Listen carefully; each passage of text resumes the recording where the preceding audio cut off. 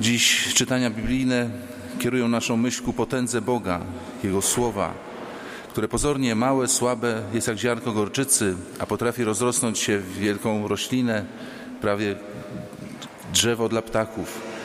Prosimy Pana Boga te małe rzeczy na tej Eucharystii, mówię małe w wymiarze fizycznym, biała hostia, odrobina wina, Słowo Boże, które będziemy czytać, byśmy na nie otworzyli serca, przyjęli je sercem i pozwolili działać Duchowi Świętemu w nas.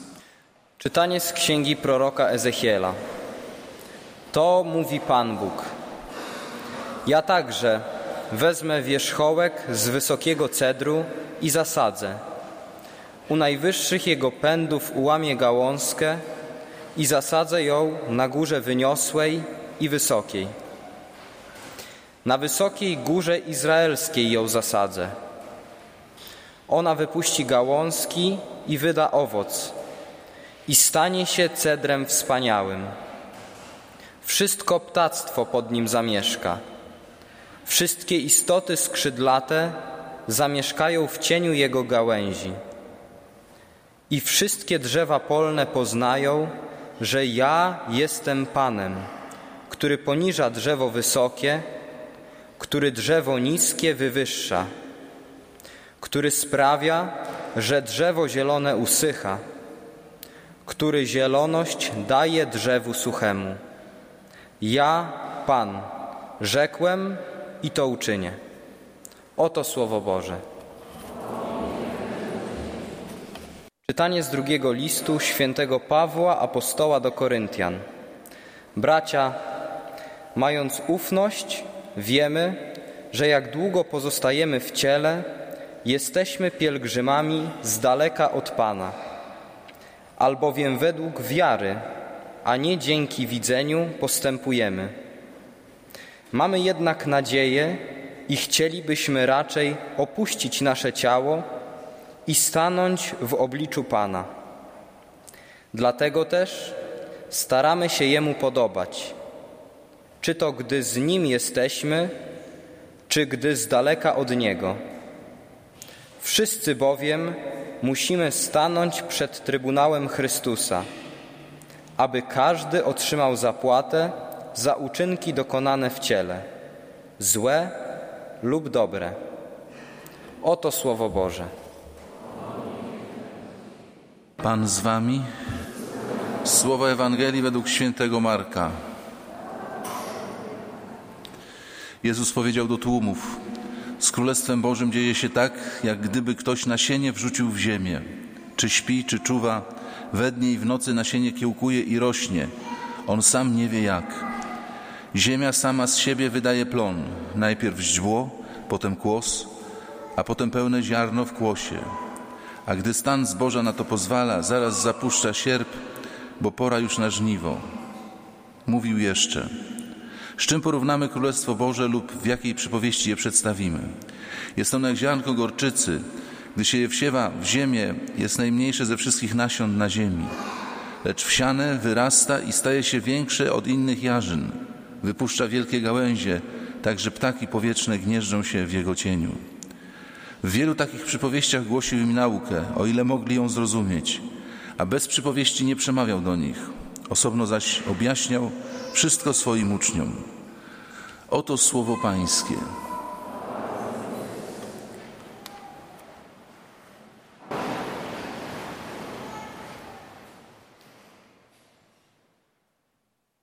Drodzy bracia i siostry, zacznijmy dzisiaj od końca przyglądania się Ewangelii. Ostatnie zdanie brzmiało: osobno zaś wyjaśniał wszystko swoim uczniom. On wybrał uczniów sam, pozornie prostych ludzi, ale jak się potem czyta Ewangelię Mateusza, czyta listy Piotra, to oni, mimo że byli rybakami, Piotr był rybakiem, Mateusz był celnikiem, piszą nieprawdopodobnie głęboko. Wybrał ich tak, żeby przyjęli Jego naukę i o ile można ją zrozumieli. I tak jest w Kościele po wieki, że Bóg powołuje ludzi, daje im charyzmat, żeby przyjęli pierw sami przez formację Słowo Boże do siebie, przemienili własną duszę, a potem jako mistrzowie życia duchowego służyli wszystkim ludziom. Ale to jest dar dany dla całego Kościoła. Ja marginalnie tutaj jeden temat zahaczę, bo nieraz na pewno to nie jest temat wielu z was, jakoś nie porusza waszych serc. Ale chodzi mi o to, że ludzie świeccy także idą dzisiaj częściej na służbę Kościołowi, odbywają specjalistyczne rekolekcje, studiują teologię, potem prowadzą jakąś formację, sami poddani formacji. I niektórzy mówią, niektórym się to za bardzo nie podoba, że powstają jakieś grupy, ruchy. Jeden pan mi powiedział, proszę księdza, katolik idzie w niedzielę do kościoła na mszę świętą, normalnie rzuca na tacę, przyjmuje komunię, a nie tam jakieś dziwactwa, jakieś... Proszę państwa, Kościół nad tym wszystkim czuwa i się przygląda, bo niektórzy mówią, sekty powstają... Proszę zwrócić uwagę, że nikogo to nie dziwi, że dziewczyna, która chce przejść przez formację zakonną, odseparowywuje się od świata, od rodziców, od koleżanek. Chłopak, który chce zostać kapłanem, musi iść do seminarium. Kiedyś seminariów nie było. Kandydat do kapłaństwa mieszkał na plebanii z proboszczem, odbywał studia teologiczne, ale seminariów, tak jak dzisiaj, skoszarowania kleryków nie było. Więc czasy się zmieniają się formy tego przekazywania Ewangelii i żebyśmy patrzyli tak szerzej na Kościół niż tylko na to, że jak kiedyś czegoś nie było, paradoksalnie bardzo często to, co nam się wydaje, że kiedyś tego nie było, teraz wprowadzono, to było już wiele wieków temu. Są takie zabawne historie, że ludzie starsi, widząc szafarza, nadzwyczajnego szafarza Eucharystii, omijają go szerokim łukiem, żeby przyjąć komunię świętą z rąk księdza. Jakby to była jakakolwiek różnica, z czyich rąk tą komunię przyjmuje. Biskup ustanowił szafarza, ręczy za niego, no więc cieszyć się, że mamy takich, którzy mogą komunię i nam udzielać i chodzić po domach, zwłaszcza w niedzielę i roznosić Najświętszy Sakrament. I drugie zdanie, które z Ewangelii chciałem zacytować, przedostatnie zdanie dzisiejszej Ewangelii. Bez przypowieści nie przemawiał do nich. Nauka Boża jest nauką trudną, bo mówi o rzeczywistości nadprzyrodzonej i można się posługiwać albo zaprzeczeniami. Królestwo Boże to nie jest milanówek, Królestwo Boże to nie jest pociąg Pendolino. Czym Królestwo Boże nie jest, możemy powiedzieć? Albo mówić przez przykłady, przez porównania. Natomiast w istocie samej nic nie możemy opowiedzieć o Królestwie Niebieskim, tylko przez właśnie obrazy, których Chrystus bardzo często używał. Dlaczego jeszcze przez przykłady? Dlatego, że przez przykład, przez obraz jest łatwiej dotrzeć do ludzkiego serca. Proszę państwa, gdyby zorientował się, że ktoś potrzebuje, lekarstwa. Ja mu mówię, pójdę ci kupię to lekarstwo. O, to ładnie z twojej strony. Ja idę, nie ma w tej aptece, nie ma w drugiej, nie ma w czwartej. Rozpętała się jakaś burza z piorunami. Wracam po 2 godzinach, mówię, mam lekarstwo. Parę kilometrów szedłem piechotą, ale mam lekarstwo.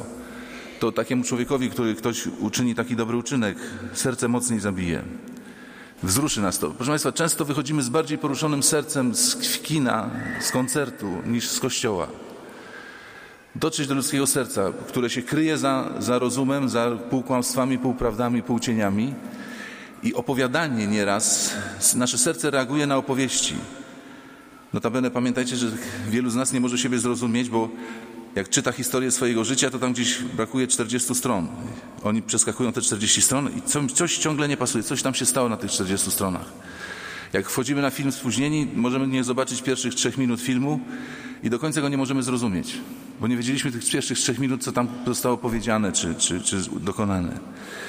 I Pan Bóg chce, żebyśmy przez przykłady trafili do ludzkich serc. Trafili do ludzkich serc. Serce reaguje na różne rzeczy. Serce reaguje na zapach. Czy Państwu się zdarzyło, że spotkaliście zapach z dzieciństwa? Człowiek się cofa w czasie.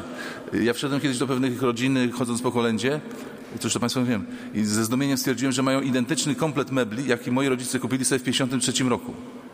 Ja się poczułem przez moment jak u siebie w domu, jakby mi się czas cofnął i serce mocniej bije. Nieraz mówię, bo czekaj, ta melodia, ale sobie pamiętam tą melodię. No jasne, to i rzeczywistość nam się wraca. Serce ma swoją pamięć. My nieraz dziwimy się, za czym ono tęskni, za czego ono pragnie, a to ma swoje uzasadnienie. Serce ma swoją pamięć. Kiedyś jeden z księży był u pewnej pani po kolędzie, czy z komunią świętą i zauważył, że ma sporo wazonów. Takie wazoniki stały i mówi, ale ma pani wazonów, ale to muszę wszystko oddać, już mi kwiatów nikt nie kupuje. I następnego dnia ten ksiądz przyszedł, mówi, przyszedłem po parę wazoników, a to są kwiaty dla pani. No już biedaczka się rozpłakała, mówi, przysiędza, ksiądz mi sprawił taki prezent, jakiego nikt mi nie sprawiał. Myślałem, że już nigdy od nikogo nie dostanę kwiatów. Ksiądz zauważył, a szczególnie od młodego mężczyzny. Przez jeden gest, jedno słowo możemy dotknąć czyjegoś serca. To się bardzo kojarzy z wilgocią na oczach. Trafić do serca. Dlatego my czytamy te same teksty, te same porównania, te same historie, żeby dotarło to do naszego serca. Ja wiem, że Państwo wszyscy wiecie, że Jezus nas kocha, że Państwo wszyscy wiecie, że On jest miłosierny, że Państwo wszyscy wiecie, że warto się modlić i adorować Najświętszy Sakrament, ale domyślam się, że Państwo, tak jak ja, mam kłopoty z tym, żeby znaleźć na to czas i życiem potwierdzić teorię. Dlatego Pan Bóg nam daje po kawałku. Pamiętasz to? Rozumiesz to? Wróć jeszcze raz. Wróć do tej przypowieści o siewcy, wróć do historii z Golgoty. Kiedyś jeden z panów w szpitalu, taki zdegustowany, patrzył, jak siostra pielęgniarka zakłada mu kroplówkę na noc i mówi: proszę siostry, czy ta kroplówka jest konieczna? No jest, no bo to tak kapie całą noc, może ja bym to wypił, nie? Takie rzeczy się wypijało w życiu. Nie, to musi kapać. Bo wiesz, siostra, ja jestem hydraulikiem, jak coś kapie, to ja się denerwuję wtedy. Wiara nam kapie. My byśmy chcieli przyjść do kościoła, żeby Pan Bóg nam rozwiązał wszystkie problemy. One są potrzebne. My się, proszę Państwa, chowamy z sercem za pojęcia, za jakieś ekwilibrystyki intelektualne. Uciekamy od rzeczywistości, nie dotykamy się rzeczywistości. Co innego jest patrzeć na rzeczywistość, co innego ujmować ją w pojęcia, a co innego jest jej się dotknąć. W Zamościu kilka lat temu ksiądz katecheta prowadził katechezę na temat ochrony życia i cała klasa maturalna stanęła za aborcją. I widzi, że nic tu nie skóra, więc powiedział tak: za tydzień nie będzie lekcji katechezy, tylko pójdziemy do domu dziecka prowadzonego przez siostry franciszkanki na spotkanie z dziećmi chorymi. No i bardzo się ucieszyli, poszli. Siostra dyrektor wyszła, mówi: dzieci na was czekają, nie przyszłyście tutaj, droga młodzieży, oglądać dzieci, tylko być z nimi. I dzieci rzeczywiście wyszły i do tej zwolenniczki aborcji, takiej czołowej ideolożki w klasie, notabene córki dyrektora, podbiegła dziewczynka z zespołem Downa, chwyciła ją za rękaw i mówi: a kochasz mnie? Chodź, pokażę ci pocztówki, bo byliśmy we Francji, ja byłam na wieży Eiffla i mam różne makatki nad łóżkiem. Chodź, ale kochasz mnie? Ta zbaraniała niesamowicie. Proszę Państwa, jak to jest łatwo siedzieć w klasie, w fotelu i mówić: aborcja, zespół Downa to aborcja, wyskrobać. Jakżeż trudno, kiedy dziewczynka z zespołem Downa weźmie za rękę i zapytasz: kochasz mnie? Chodź, pokażę ci. On widać, że się raduje spotkaniem. Te dzieci są tak spontaniczne, że zawstydzają nas właśnie ten blichtr, ten szlif taki intelektualny, za którym się często kryjemy. Sen może nam coś powiedzieć. Nie wiem, czy Państwu zdarzyło, mi się parę razy zdarzyło, że coś mi się takiego przyśniło, że pół dnia chodziłem pod wrażeniem snu. Ja wiedziałem, że to był tylko sen, ale był tak mocny, że coś tam ukradli, że coś tam umarł, że po prostu... Ja mówiłem sobie: przecież to jest sen, a ja się cały czas smuciłem, bałem, czy tam czegoś lękałem. Tak mocno serce może przyjąć pewne treści.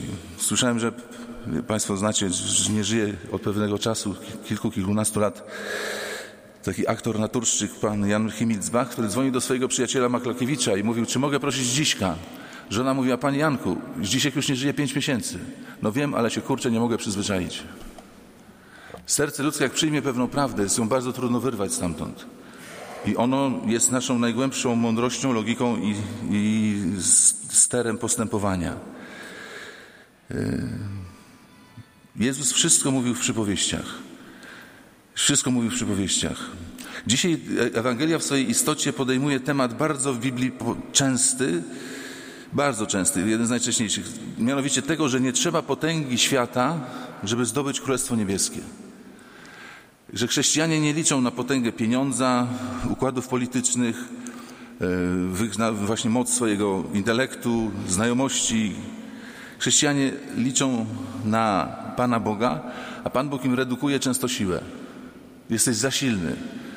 Są ludzie, którzy są za silni i nie chcą się poddać. Oni będą walczyć, ale nie pozwolą Panu Bogu działać w sobie. Znaczy oni są gotowi na współpracę z Panem Bogiem. Ale nie pozwolą nigdy powiedzieć: Panie Boże, czyń ze mną co chcesz. A to jest wyznanie dojrzałości chrześcijańskiej. Czyń ze mną co chcesz. I Pan Bóg pokazuje nam różne siły ludzkie i pokazuje, jakie one z perspektywy spojrzenia Bożego są niczym, prochem i niczym. Pan Bóg pokazuje słabości ludzkie i pokazuje, jak wielką potęgą mogą się one stać. Jak wielką potęgą mogą się one stać. To, co było dzisiaj w pierwszym czytaniu: uciąć czubek tego drzewka, zasadzić, a wyrośnie nowe, jeszcze większe. Ziarenko gorczycy Miałem kiedyś w ręku ziarnko gorczycy. To jest łepek od szpilki albo jeszcze mniejszy łepek od szpilki. I to się rozrasta w roślinę do 6 metrów. I pamiętacie takie cykly dowcipów, że tam zajączek z niedźwiedziem coś szukali, niedźwiedź się chował, zajączek kogoś prosił, ten ktoś chciał pobić zajączka i wtedy wychodził niedźwiedź za drzewa i sytuacja wygląda zupełnie inaczej. Przepraszam, że ja to porównuję do Ewangelii, ale Jezus jako ubogi chodzi po świecie. I co ma do zaproponowania? Kawałek białego chleba, kawałek trochę wina w kielichu, czytania o drzewach, o ziarnach i moje błogosławieństwo na koniec. Ciekawa religia, proszę Państwa, ciekawa religia. I oddanie, i żądanie Chrystusa, żebyśmy Mu oddali serce, nie tylko wypracowaną jakąś ideologię swojego życia, ale serce. Rzeczywiście ta czubek gałązki może się bardzo rozrosnąć, przerosnąć to drzewo, z której został pobrany. Mój kolega, tak się zdarzyło w jego życiu kapłańskim, co się raczej rzadko zdarza, został proboszczem w swojej rodzinnej parafii. I spotkał panią dozorczynię, która kiedyś go ze ścierką ganiała po podwórku, bo jej coś tam psoty jakieś robił. A teraz wielki proboszcz. I mówi, księże proboszczu, głupio wtedy wyszło. A mówi, spójrzmy zasłonę. Ja mówię, no i co, macie kontakt? No, stałem się jej spowiednikiem. Kto by pomyślał, Państwo, popatrzcie na chłopców w swojej klatce schodowej, czy tam przypadkiem wasz spowiednik nie dorasta. Może być. Bo to się właśnie z czegoś małego. Nikt by nie powiedział tym chłopcu, nie pomyślał takich spraw. Nasi bohaterowie, nasi komandosi, Jan Vianney, Jan Paweł II, kardynał Wyszyński jechał na Jasną Górę z nadzieją, że jedną mszę odprawi, żeby mu Pan Bóg pozwolił jedną mszę odprawić. A on Kościół Polski uratował w Polsce i w Europie. Jak Bóg to robi? My nie wiemy jak. Proszę Państwa, tak sobie pomyślałem, za Stalina, jak był kult Stalina, w tym kościele spotykały się starsze panie i odmawiały różaniec. Przyszedł Gomułka, te same panie przychodziły, odmawiały różaniec. Przyszedł Gierek, te same panie odmawiały różaniec. Zmieniały się koncepcje ideologiczne, strategia rozwoju, wszystko się zmieniało, buzowało. Przyszedł Jaruzel, te panie przychodziły tutaj na różaniec. Jest teraz jak jest, te panie przychodzą na różaniec. Nic się nie zmieniło. Nikt tego nie naruszył. Tak samo jak się zbierali ludzie w tej świątyni na mszy świętej, tak samo i zbierają się. Ile już przeszło władców, właśnie ideologii, ile wojen. Chrystus mówi dzisiaj, nikt nie wie, jak to się dzieje. To się dzieje bez Twojej wiedzy. I może nagle zaowocować zaskoczeniem, że starałeś się o coś, a wyprodukowałeś coś zupełnie innego.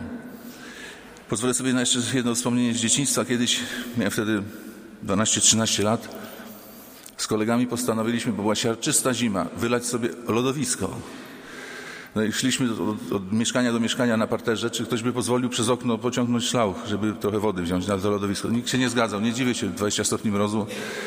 I w końcu poszliśmy do piwnicy, do hydroforni, te krany tam różne, jest woda. Nie da się szlauchem, trzeba wiadrami nosić. Dostaliśmy takiego powera z chłopakami, żeśmy tych wiader nanieśli. Lodowisko już prawie zamarza powolutku. I wtedy usłyszeliśmy głos sąsiadki, pani Kozińska, u pani też kaloryfery zimne? Spuściliśmy wodę z całego bloku. Ja oczywiście poszedłem lekcję odrabiać. Robisz i nie wiesz, co robisz, proszę Państwa. Chłopak z dziewczyną narzeczeni odbyli stosunek seksualny. Bosko było, super było, jak pięknie, jak wspaniale, jak głęboko. I nie wiedzą, że w tym momencie zaczyna się destrukcja ich małżeństwa, które jeszcze nie zaistniało. Że to się właśnie ta furtka odbiera ze ślepą uliczką. Zaufać Panu Bogu i nie dyktować Mu, co ma robić. Jeden z ojców zakonników powiedział, że kiedyś się modlił o to, jak jechał samochodem, jak większość z nas chyba czyni, do Matki Bożej. O co się modlimy, startując w podróż? Modlimy się o to, żeby się nic nie stało, żeby nie było wypadku. A ten ojciec, głęboka wiara, mówi, a skąd ja wiem, czy Pan Bóg nie da mi wypadku jako dobrodziejstwa? Może ja jutro straszny grzech popełnię. To dzisiaj mnie zgarnie do nieba, jeszcze uratuje przed tą wpadką. I mówi, w ogóle się nie modlę. Panie Boże, zrób co chcesz podczas tej jazdy. Jestem Twój, do Ciebie należę. Pan Bóg ma pomysły, które wykraczają poza nasze pojmowanie. Pewna pani przyjęła do pracy pewnego pana na czas stażu. Ona prowadziła firmę, bardzo zamożna niewiasta. I z miesiąca na miesiąc coraz większe zaufanie ten pan zdobywał u niej. I kiedyś wyjeżdżała na parę dni, zostawiła mu klucze od sejfu, hasła na konta bankowe, że gdyby coś trzeba było przelać, to to niech to zrobi. No i jak kiedy wróciła, to wszystko było czyste. Sejf był czysty. Pojechała do niego i mówi, oddawaj pieniądze, złodzieju. A on mówi, nie oddam ci, bo nie mam. Wszystko poszło na operację mojej mamy, chorej ciężko. No więc ona, jak to usłyszała wszystko i zobaczyła, co się stało, zemdlała, pogotowie ją zebrał do szpitala, zaczęli badać i stwierdzili nowotwór na jelitach, o ile pamiętam. Ona opowiedziała historię swoich ostatnich dnia w zasadzie, tego tragicznego. Lekarz mówi, niech pani kupuje bukiet kwiatów i jedzie do tego faceta, co panią okradł, bo za miesiąc by już było późno. Za miesiąc byłoby za późno na operację. Takim to sposobem posłużył się Pan Bóg, żeby ocalić jej jeszcze życie tutaj na ziemi w czasie tego ziemskiego pielgrzymowania. Nie dyktujmy Panu Bogu. On sam wie, co robi i to się będzie działo, chociaż my sami wszystkiego nie będziemy obejmować. Każdy z nas ma swoje jakieś słabości. Nie ma takiego człowieka, który by nie miał swoich słabości. Problem polega na tym, gdzie my to drzewo swoje zasadzimy. To ziarno gorczycy. Właśnie tą naszą słabość, nasze niewystarczanie, nasze ciągłe jakieś wybrakowania. Czy zasadzimy je w miejscu suchym, czy zasadzimy je gdzieś nad jeziorem? Ze zdumieniem przeczytałem kiedyś słowa, którymi zakończę tę refleksję. Nie cnoty, grzechy nas prowadzą do nieba. Nie cnoty, a grzechy nas prowadzą do nieba. Nasze słabości nas prowadzą do nieba. Nie nasze osiągnięcia. Nasze osiągnięcia są bardzo niebezpieczne, bo grożą zarozumiałą pychą. Natomiast dobrze przeżywane porażki i swoje słabości wykorzysta Bóg do tego, żeby nas prowadzić do chwały nieba. A tam już nie będzie tych sytuacji grzesznych, niejasnych. Wszyscy w Bogu będziemy wielbić Stwórcę całym naszym sercem. Amen. Dobremu Bogu, który zaprasza nas do wieczności, przedstawmy nasze prośby i błagania. Módlmy się za Kościół Święty, by był winnicą Pana, w której poranieni, pokaleczeni, przegrani odnajdą sens swojego życia. Ciebie prosimy. Za wszystkich, którzy próbują odkryć drogę swojego powołania, niech czynią to w szczerości i prawdzie i na modlitwie. Ciebie prosimy. Za studentów, którzy zdają jeszcze egzaminy, niech ich praca wyda owoc sprawiedliwy i dobry. Ciebie prosimy. Za Zofię i Mirosława Kamińskich, niech Pan przyjmie ich do chwały nieba. Ciebie prosimy. I za nas tu zgromadzonych, byśmy bardziej ufali Bogu niż własnym kalkulacjom, bardziej słuchali Boga niż ludzi i przez to zasłużyli sobie na wejście do nieba. Ciebie prosimy. Panie Jezu Chryste, daj nam swojego ducha, byśmy przyjmując Go z dnia na dzień stali się coraz bardziej podobni do Ciebie i podobali się Tobie, który żyjesz i królujesz na wieki wieków.